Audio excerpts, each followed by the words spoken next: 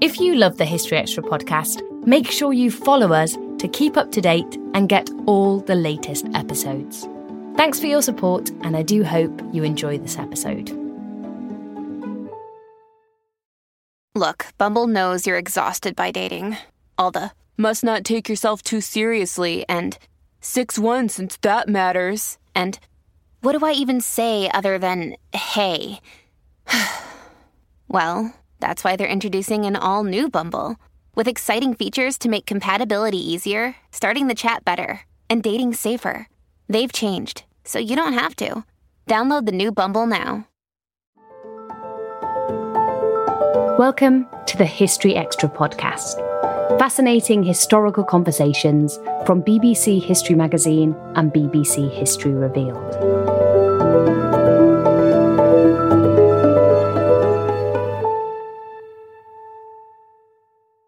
At the bitter, drawn-out conclusion of the Second World War in 1945, Germany stood in ruins, both literally and psychologically. Cities had been reduced to rubble, with a power vacuum in government. Millions were dead, and many millions more displaced. So how on earth did the country begin to rebuild itself after this chaos?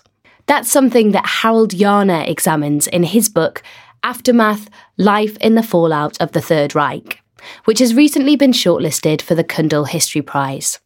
We've teamed up with the Kundal Prize to bring you conversations with all the nominated authors.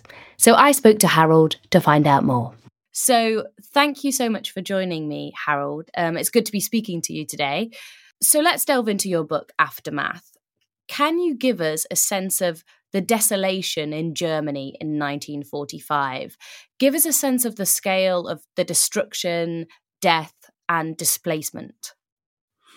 Germany was nearly completely destroyed. There was a complete mess, a chaotic situation of anarchy. A lot of people were completely shocked. They had lost everything. They had lost their homes, their shelter, their relatives, their families. And this was the situation on the so-called famous Hour Zero. That point of the 0 hour is interesting because, as you say, there was no 1-0 hour. The war dragged on in different places across Germany. So how was that moment of the end of the war for those who experienced it?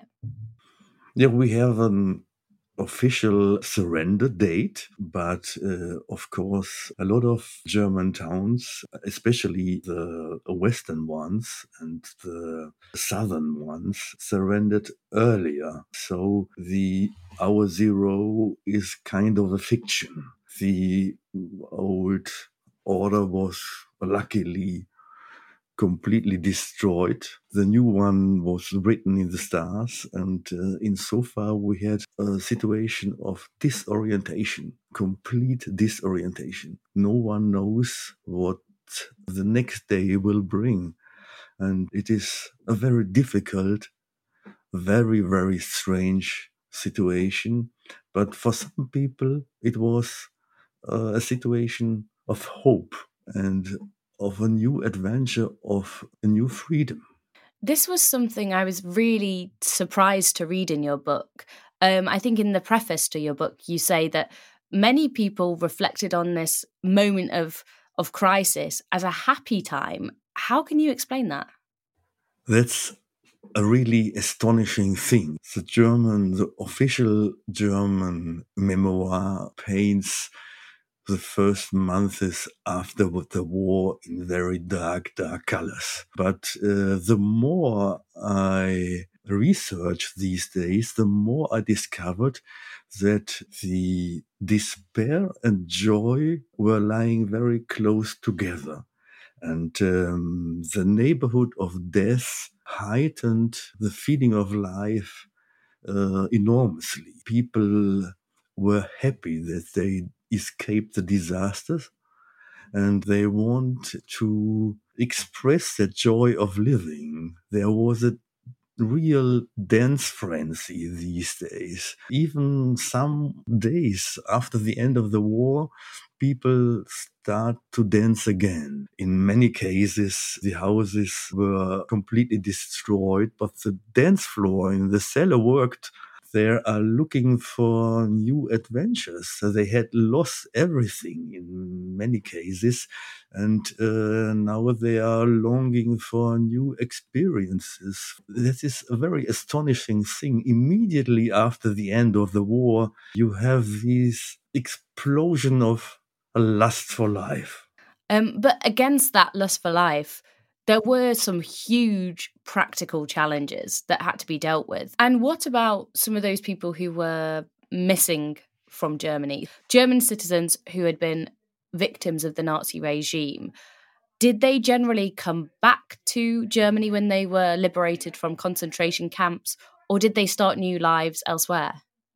In schools, we learned that with the day of their liberation, everything was happy and clear and their new life began. But in reality, new difficulties were beginning with the moment from their liberation. Many of them filled with feelings of revenge, of hate. They had hunger, and without orientation, they were walking throughout the country. They were very difficult. The times of imprisonment in the concentration camps have made them very raw, very brutal themselves, and they were difficult characters and very difficult to handle. A very sad chapter in the history of the aftermath of Second World War. Many of these people had lost their complete families. So, as more people began to return home, how much were the normal German population confronted with some of the realities of the Second World War, particularly the crimes of the Holocaust? These soldiers knew a lot about the crimes, and they knew something about the Holocaust. It's not sure how much they told about these atrocities in their families when they are visiting during the war. The majority of the Germans repressed what they knew about the Holocaust nearly completely in the first years after the war. It took a generation that the Germans were able to confront themselves with the enormous guilt caused by their crimes.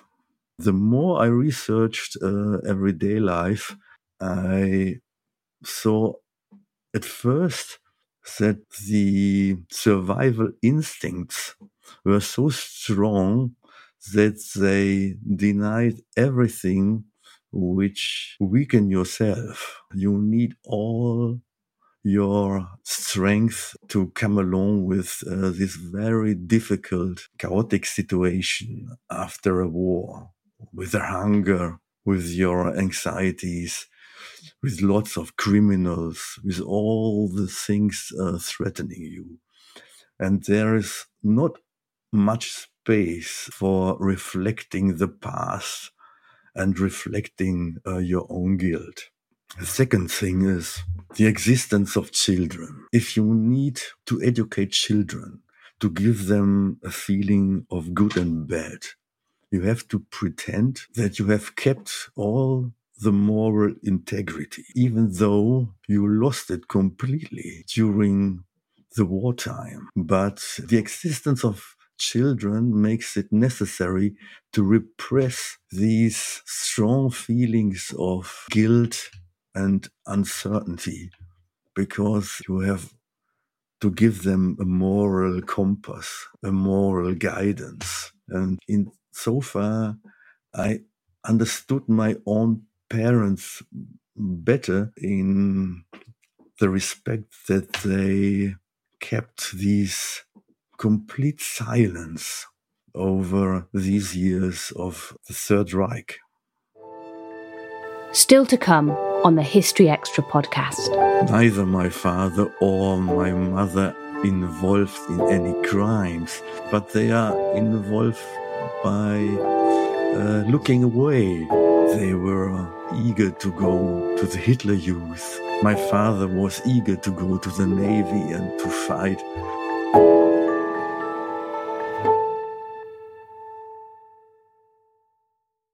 This episode is brought to you by Indeed.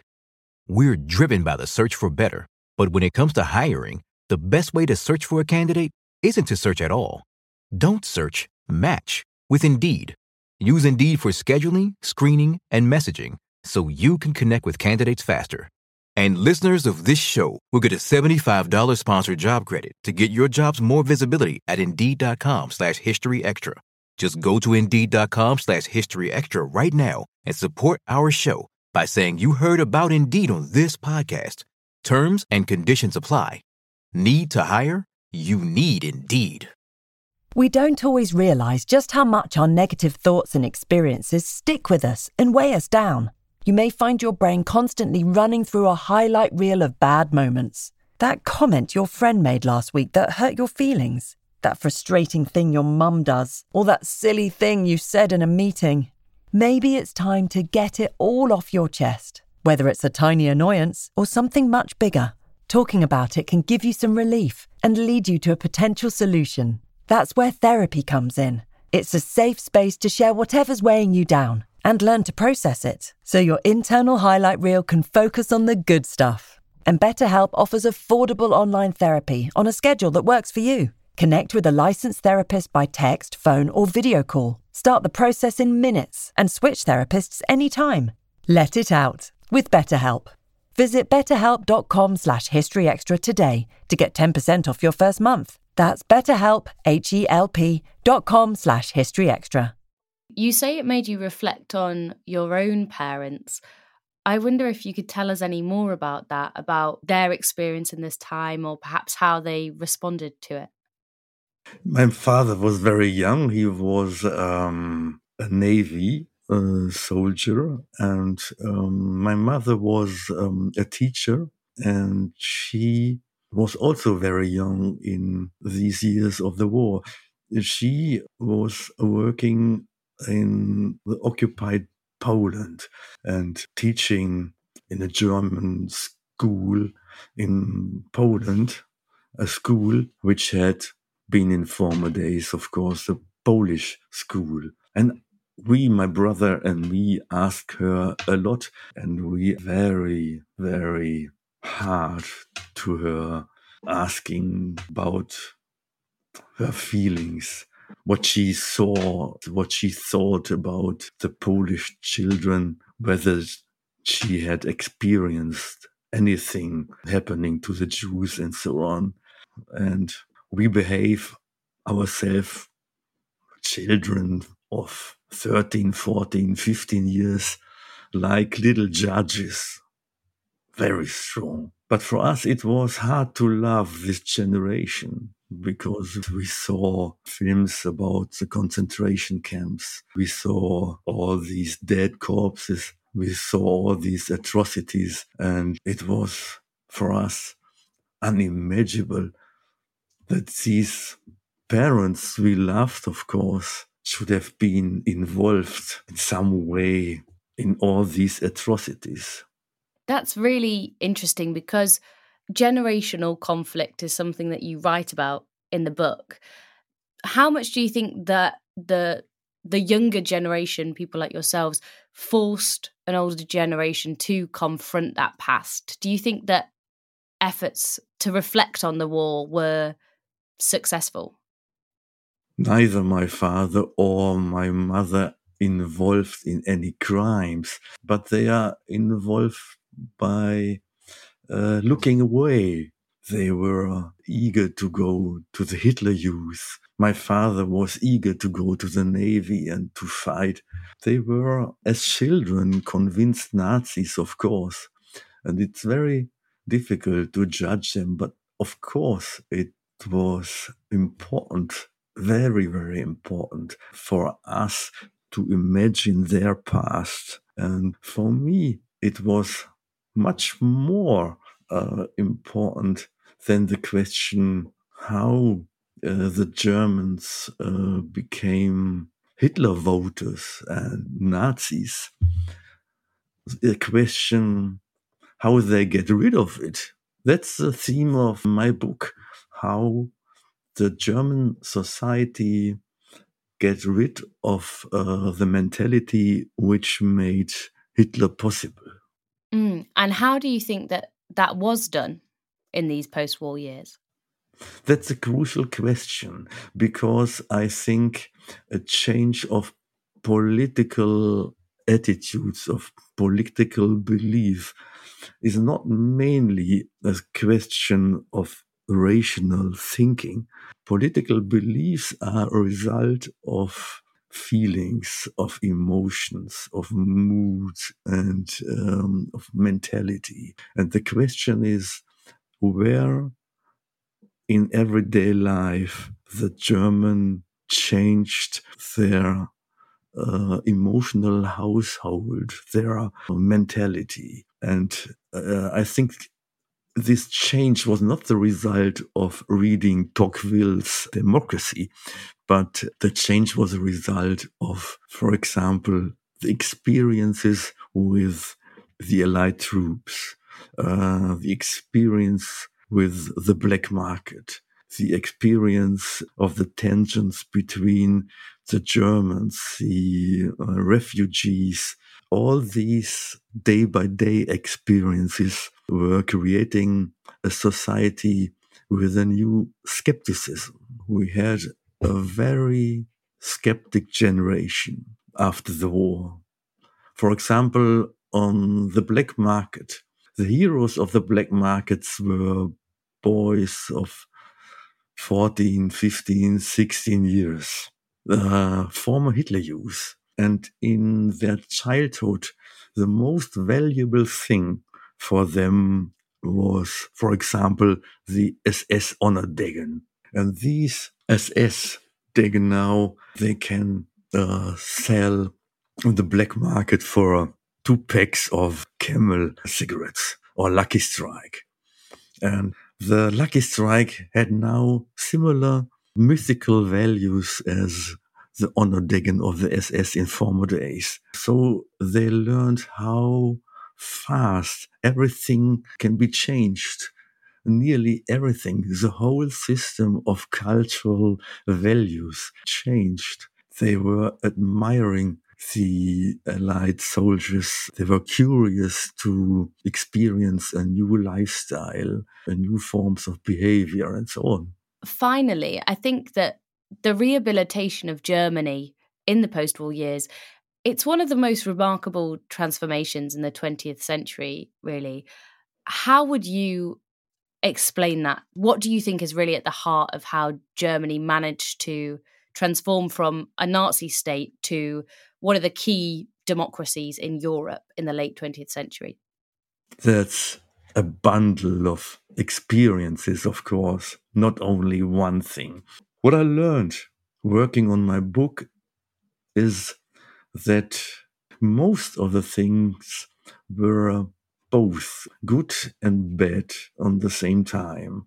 For example, the Cold War, the partition of Germany. Of course, it was very cruel for many Germans that even their family were divided. On the other hand, the Cold War made it possible that former enemies turned into new allies, into new partners. The British, the American, the French, and Western Germany were suddenly very close together. So these experiences of turning former enemies into new partners was very important for this enormous process of learning the Germans had to make.